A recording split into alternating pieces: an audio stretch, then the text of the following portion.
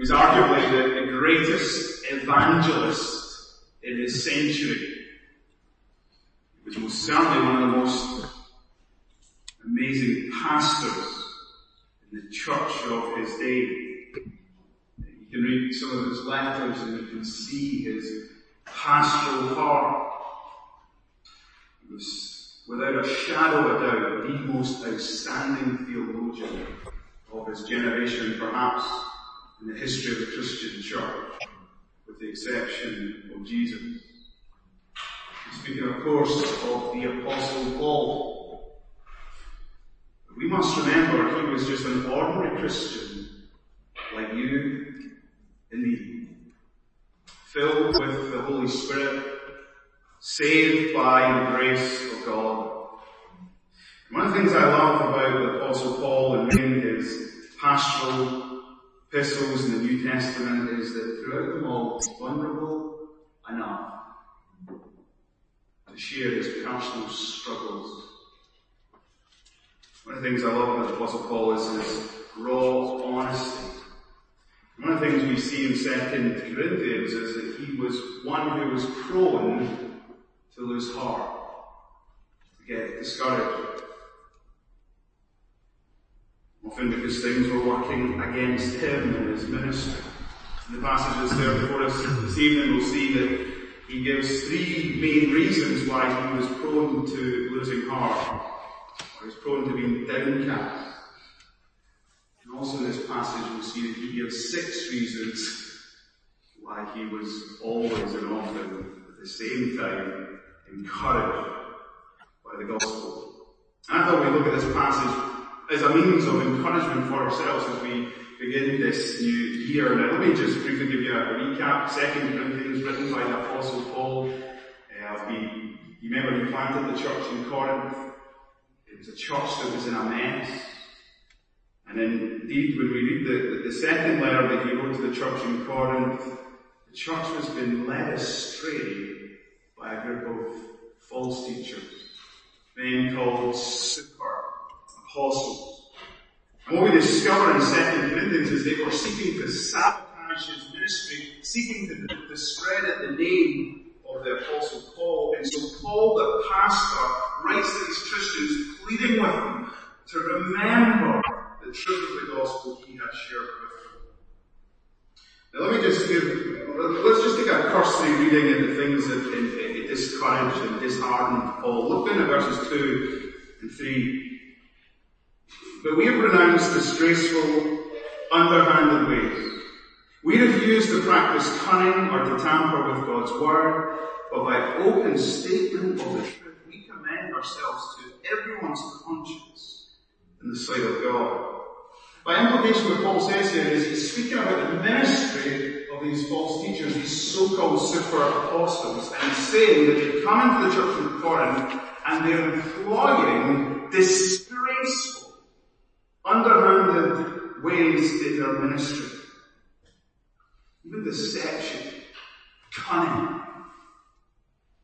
They're tampering with God's word. And as a pastor who planted this church, this pained the apostles. Those who were now overseeing the church he'd once planted and pastored, they were frauds, they were sham. Now listen, this isn't just a first century problem, this is also a 21st century problem. You get false teachers in every generation. You know one of the most discouraging things? Is that you can look around the Christian church worldwide and there are many men, many women who claim the name of Christ and they're wolves in sheep's clothing. They employ disgraceful, underhanded ways to manipulate people, to get money and favours. You think of the wealth, health and prosperity movement, they propagate false truths. Some of them claim to be faith healers. They make false promises. And you know, one of the most discouraging things is when you meet Christians who have imbibed these lies. You know, the wealth, health and prosperity movement, they're an easy target. Sometimes false teachers come dressed as sheep. In the Reformed Evangelical movement, we've had our own scandals in recent years. And it's so disheartening, so discouraging. Because the heart of any saint to be downcast. So first of all, false teachers, super apostles, they were a source of major discouragement for Paul, but another major discouragement was the God of this age. Look at verses 3 and 4. And even if our gospel is veiled, it's veiled only to those who are perishing. In their case, the God of this world, the God of this age, has blinded the minds of the unbelievers, to keep them from seeing the light of the gospel of the glory of Christ, who is the image of God. One of the things that really pained Paul's heart was that for so many people in Corinth, the reason they didn't believe was because Satan had blinded them to who Jesus was and to what Jesus had done. They failed to see the glory of Christ. In fact, instead they were captivated and captured by these super apostles, by this world. Again, this isn't just a first century problem, this is a very much so a contemporary problem. How many of us have loved ones that we would long to see in the kingdom? But the reason they're not in the kingdom is because they've been blinded by the God of this age. How many of our friends or our colleagues or neighbours have got just a complete disinterest in the gospel? Maybe it's a child, a sibling. There's nothing that gives you even the slightest hint that they're interested in the faith. We have a conversation with them about the gospel, there seems to be this veil over their eyes. How discouraging is it when you raise a kid in the faith, you've seen them baptized, you've sought to see them grow, and yet they've abandoned it. They prefer lies and they prefer darkness, they prefer blindness over truth, light, sound. This pained Paul that caused them to lose heart and discouraged them. False teachers, the God of this age, but that wasn't the only thing that discouraged Paul. So good the hardship and sufferings of the Christian life, ministry. Look at verses 8 and 9. We are afflicted in every way, perplexed, persecuted, struck down. You see it in verse 16. Another reason he says there is that outwardly, his outward self is wasting away. You don't know what Paul's state, but you know one thing, that because of the many beatings he received, because of the shipwrecks he was in, he was a man with a body that suffered a great deal. You don't know what the thorn in the flesh was. Someone speculated he may have had an eyesight problem. He may have lived with a constant weakness in his life. It discouraged him. It got him down. And the suffering he received as a Christian, every time he seemed to take 2 steps forward for the gospel, there would be those who would come and who would persecute him, who would seek to destroy the work he was doing. It got him down. And there are times in your Christian life, there's things that get you down.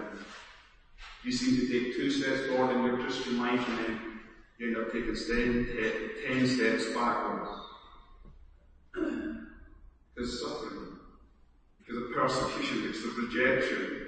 Or perhaps it's just your body, it's failing you, it's frail in different ways. Maybe it's your mind, maybe it's your mental health. It's not just a first century problem, it's very much a contemporary problem. So Paul was someone who lost heart at times because of false teachers, the God of this age, and because of various suffering, hardships, even bodily weakness. So here's the question. In the face of all these discouragements, where did he go to find strength to keep on keeping on? Well, if there are 3 things that caused him to lose heart, get this, there are now 6 reasons he gives in this passage that caused him to take heart. There are double more reasons for encouragement Paul lays out here than for discouragement. Reason number 1, the mercy of God. Look at verse 1. Therefore, having this ministry, by the mercy of God, we do not lose heart. What kept Paul from losing heart in his Christian life and in his ministry? The mercy of God. Church family, it is when we lose sight of the mercy of God that has been poured out on us that we lose perspective, that we lose heart.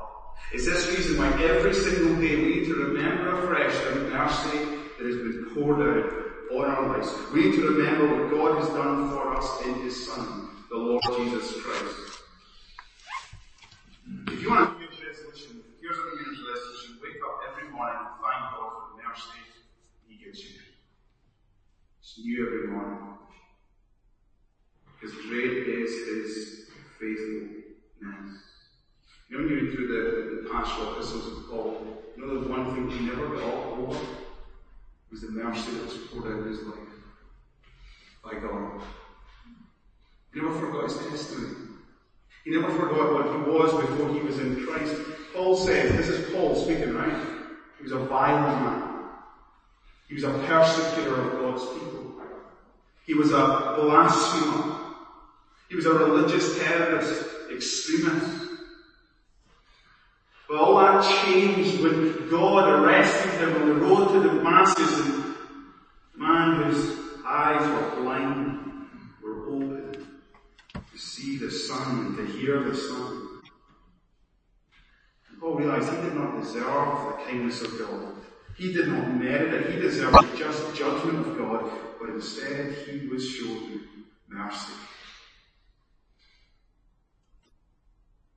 One of the ways to know his heart is remind yourself of the mercy that you've been shown.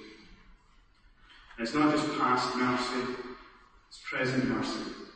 Notice that Paul says, therefore, having this ministry by the mercy of God. Paul knew that he planted this church in Corinth. He'd been an ambassador for Jesus Christ and the gospel.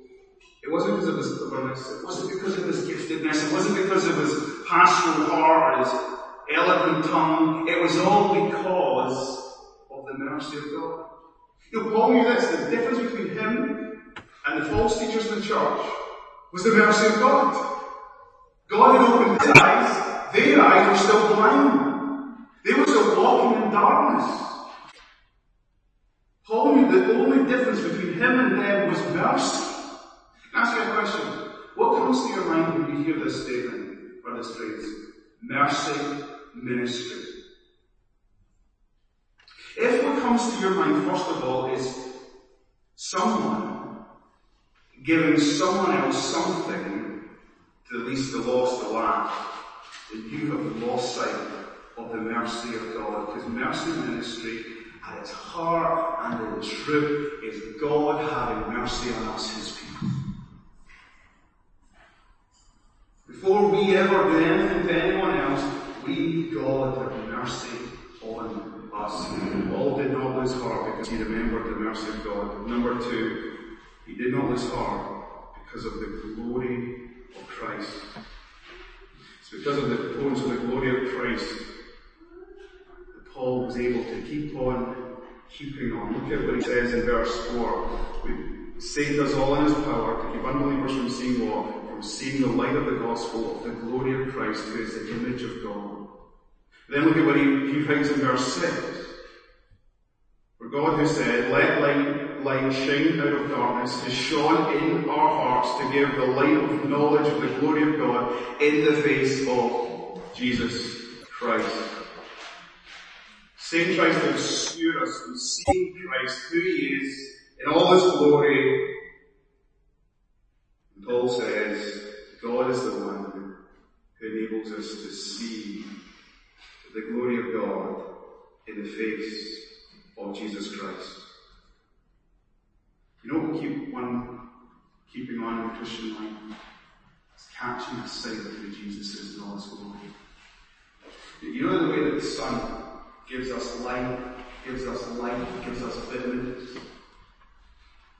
I don't know if any of you struggle with SAD disorder, seasonal affective disorder, you're not getting enough sunlight. When you gaze upon the Son of God, the Son In all his glory, you start to flourish and thrive. He gives you light and life. He's the one who you were made to live in relationship with. You know, when you start backsliding, it's when you take your eyes off Jesus. So when you start fixing your eyes on everything and anyone else and everything else. And Paul says the thing that kept him keeping on, not losing heart, was beholding the glory of Christ. Now, this is so subtle, but in verse 5, Paul realized that there was something that could easily distract him from the glory of Christ. Look at what he says. For what we proclaim is not ourselves, but Jesus Christ is Lord. It's not just looking at other things that keep you from seeing the glory of Christ, it's looking at yourself. One of the subtle strategies of saying for every preacher is that he wants to get us to preach self and not Christ. Paul remembered that what the people of God need, what he needed himself, was to remember the glory of Christ. That's what encouraged him. That's what kept him from discouragement. So the mercy of God, the glory of God. Now this is my favourite one, right? The surpassing power of God. Look at verse 7. But we have this treasure in jars of clay to show that the surpassing power belongs to God and not to us. I think this is the most staggering fact of Christianity, or one of the most. God entrusts his most precious gift, the gospel, his Holy Spirit himself, into people like you. We're broken, we're messed up, we're sinners, and yet he places his precious possession himself, his gospel, in you and me. You know that it's been a practice from ancient times to place precious possessions in the strangest of places. So some people look at a precious antique, they hide it in their house somewhere. Some people are saving up, they've got a stash of cash, and store it away somewhere, often somewhere strange. So a few years back there was an article about a group of college graduates living in upstate New York, 3 of them, and chose to rent an apartment together. And being strapped college graduates, they decided that they needed to furnish this new apartment that they'd moved in, so they went down and visited a local Salvation Army charity shop to see what they could strip. One of the things that was on the hit list was a couch. The problem with their apartment in upstate New York was that it was a tiny, tiny apartment, so they couldn't get a big couch, and all the couches they could see were big. And then there in the corner they saw this little couch that they knew would fit. The problem with it was shabby, it was smelly, it just was not the sort of couch you wanted to bring into your home. So they swore among themselves whether or not they should buy it, and at the last minute they said, it's only $20. Let's just buy it. Took it home. The guys, not only, it was an ugly couch, a smelly couch, but it was the most uncomfortable couch. And so as they tried to make it comfortable, they started patting down the cushions on it, and as they were doing that, they realised there's something strange. And out of the cushion that they opened up, filled out one envelope, and in that envelope was $700. Filled out another envelope, and in that envelope was $10,000. Started just pulling out all these envelopes. At the end, they had all the money on one of the beds in their house, and they found $40,000 in this old, shabby, smelly couch that they bought for $20. Now, do you know the dilemma they had? Keep the money, pay off some of their college debts, travel the world, try and trace whose money this couch this once was. The college students didn't know what to do, so the graduates didn't know what to do, so what they did is they phoned their parents and asked for advice. Their parents gave them this advice: don't tell anyone, but you should try and look into it and see if you can trace the owner of the couch. And just by chance, on one of the envelopes they pulled out of the couch, it had a name and an address. They located the person who owned this couch. It was a 91-year-old woman. And her sons had come into her house and they were so annoyed with this old couch that they took it straight down to the Salvation Army charity store, not knowing that part of their inheritance was in that couch. rest with and gave them $1,000 each. I was so thankful that they returned our son's inheritance. But you know where that practice of storing precious possessions came from? It came from God. God stores His gospel in crackpots like you and me. Now, see when I say crackpots there? Let me explain. See, when Paul was writing this letter, see if you had money, see if you had gold, you know what you would do? First century, Corinth, you'd have a little clay pot, put it in, dig a hole in your backyard and buy it. And see when you wanted it, you just take it and you smash it. There you have the precious possession back. Now this is why God in His wisdom puts His precious possession in people like you and me, is because we're cracked, we're fragile. But it's so that we can showcase the surpassing power that belongs to God and not to us. It's when we are weak, He is strong. It's in our weakness, it's in our brokenness that His power is showcased in our lives. The amazing thing is, Paul did not lose heart because he knew that God put His most precious possession in someone like him. And so if you don't want to lose heart, just remember, you're a crackpot. God has put His precious possessions so that it may shine and showcase from your life. The fourth reason that Paul did not lose heart was the death of Jesus. Look at verse 8 and 9 again. He explains that battering that this little crack, that this little clay pot of his life received, he says, we are afflicted in every way, not crushed, perplexed, not driven to despair, persecuted, not forsaken, struck down, not destroyed. As I said earlier, one of the things that really caused Paul to lose heart was the suffering he faced in ministry. You know that there's all those buts. Afflicted, but not crushed. Perplexed, but not driven to despair. Persecuted, but not forsaken. Struck down, but not destroyed. Now, all those buts point us to the point. Here's the point. So that the death of Jesus may be made manifest. So look at what he says in verses 10 and 12. Here's the reason. We are always carrying in the body the death of Jesus, so that the life of Jesus may also be manifested in our bodies. For we who live are always being given over to death for Jesus' sake, so that the life of Jesus also may be manifested in our mortal flesh. So death is at work in us, but life in you. Paul understood this, right? Jesus' death brought life. Jesus' death reveals the love of God. Paul now asserts to us the death of Jesus is actually the shape and the pattern of the Christian life. Do you know the Christian life is a life of daily dying, daily death to self. And when we die to self and live for Christ, then Christ, His life, His love is made manifest in and through our life. Here's the paradox of the Christian life, right? When you die to self, you bring life to others. When you die to self, you bring life to others. That's what he's saying at the end there. Death is a work in us, but life in you. Now, our death to self is not an atoning death, but it's a death of sacrificial. We die to self. We become living sacrifices in view of God's mercy, so that we might live holy and pleasing lives to God. Gospel ministry without dying is not gospel ministry.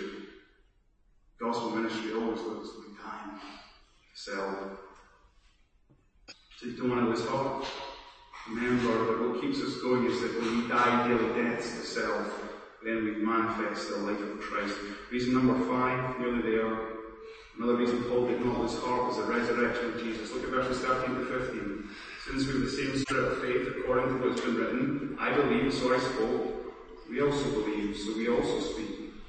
Knowing that He who raised the Lord Jesus will raise us also with Jesus and bring us with you into His presence. You know when you're tempted to stop speaking, so you stop believing. And you know, if we can be really honest for one moment, if the resurrection of Jesus Christ did not happen, we might all as well stop believing. Paul said, we of all people in the planet should be most pitied if Jesus is not raised from the dead. But here's the thing, it's because Jesus is raised from the dead, that means that we get new life and we will live with him in his presence forevermore. The resurrection of Jesus Christ changes absolutely everything. And because the resurrection of Jesus Christ changes everything, we must believe and therefore speak. The resurrection of Jesus Christ gives meaning to our lives, to our words, to everything we do in the name of Christ. It's interesting, speaking about the Holy Spirit being at work in the life of the believer, look at verse 16, says, therefore we do not lose heart, though outwardly we're wasting away, yet inwardly we are being renewed day by day. Because of Christ's resurrection from the dead by the Holy Spirit now lives in believers, and do you know what he's doing in us? He's renewing us. He's enabling us to live in the newness of life in Christ. There's always this paradoxical reality going on in our lives. We're dying, but we've been made new. And it's all because of the resurrection of Jesus. And when Paul reminded himself of the resurrection of Jesus Christ, he did not lose heart. And you know what's incredible with the Holy Spirit? Is that he gives us the words to say. So if you look at verse 15, for it is all for your sake, so that as grace extends to more and more people, it may increase in thanksgiving. The resurrection leads to the kingdom work being done. The final point to help Paul be encouraged and melt in his heart is future glory. Look at verse 17 and 18. For this light, momentary affliction is prepared for us an eternal weight of glory beyond all comparison, as we look not to the things that are seen, but to things that are unseen. See, when Paul looked at his life, he looked at everything in perspective. How did his life in the present compare to what his life would be in the future? See all his suffering? See all his hardship? See all his bodily weakness? Notice how he describes it. Light. Like a feather. Look how long it lasts. Light, momentary, fleeting. Just for a short time. But when he compared it to that which was to come, how does he describe it? The weight of glory that is eternal, heavy, and never ending. Future glory put his life's suffering and his life's ministry into perspective. You know, last year was a long year and so much happened. One minute we're celebrating the Queen's glorious 70-year reign, the next minute she's passed away. 3 Prime Ministers, more Chancellors and Health Secretaries, financial crisis, strife, war in Europe. And these are all things that are seen. Paul here in this verse says, we don't want to focus on the things that are seen, but the things that are unseen. For the things that are seen, they are transient. You see the things that are unseen? The things in glory? They are eternal. Question, how much of your attention, how much of your mind was taken up with the things that are unseen last year? The things of God. Your future glory. I love what Peter says. He says in 1 Peter, though you have not seen him, you love him. Even though you do not see him now, you believe him, and you're filled with an inexpressible and glorious joy, for you're receiving the glory of your faith, the salvation of your souls. Question, are you? You love him, but you don't see him. But even though you don't see him, you believe him. Because you trust in him, you trust in his word, you're filled with the joy of his salvation. So as I conclude this message, let me give you 6 resolutions, as it were, to help you not lose heart this year. As you and I begin 2023, let's remind ourselves daily, often, that we are recipients of the mercy of God. We have this life and ministry by the mercy of God. Number 2, as we live in 2023, let's open up the Word and let us set our gaze on the glory of Christ. Let's bask in His presence. Let's receive the light and life that He brings. Number 3, as we go into 2023, we need to remember that we are jars of clay, but we are jars of clay because God has put His precious possession of the gospel and of His Holy Spirit in us so that His surpassing power might be peace through us. Number 4, as we go into 2023, we need to know that it's through dying to self daily that we bring about the life of Christ to others daily. Number 5, as we go into 2023, we need to know that Jesus is going to raise us. But right now, He is renewing us for our future. So let's live in light of the resurrection. All that we do matters.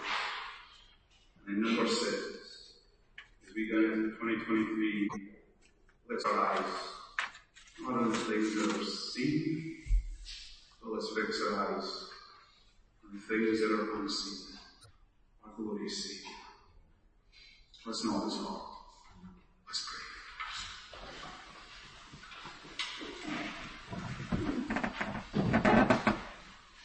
God, thanks so much for, under your Holy Spirit's inspiration, leading Paul to write and pen these words so that we might draw encouragement from even those things that brought him great discouragement.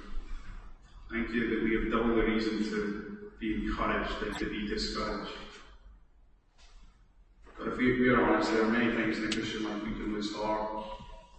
There are many lives in the Christian life we feel like we're not making progress, we're not growing in maturity and knowledge and grace. And so often because we've forgotten that the shaping part of the Christian life is death and life. It's resurrection. It's living with our minds set and focused on that which cannot be seen. It's putting our life in perspective by comparing to that which is to come. So we pray that you would renew our minds, conform our minds to what your word reveals. Lord, we so often forget that we live our lives by your mercy. But the only reason we're here tonight is because of your mercy. The only reason we're not somewhere else is because of your mercy. So we pray that even as we step out into this new year, we would have minds that marvel the mercy that you poured out of us in your Son, the Lord Jesus Christ. In His precious and powerful name we pray. Amen. Amen.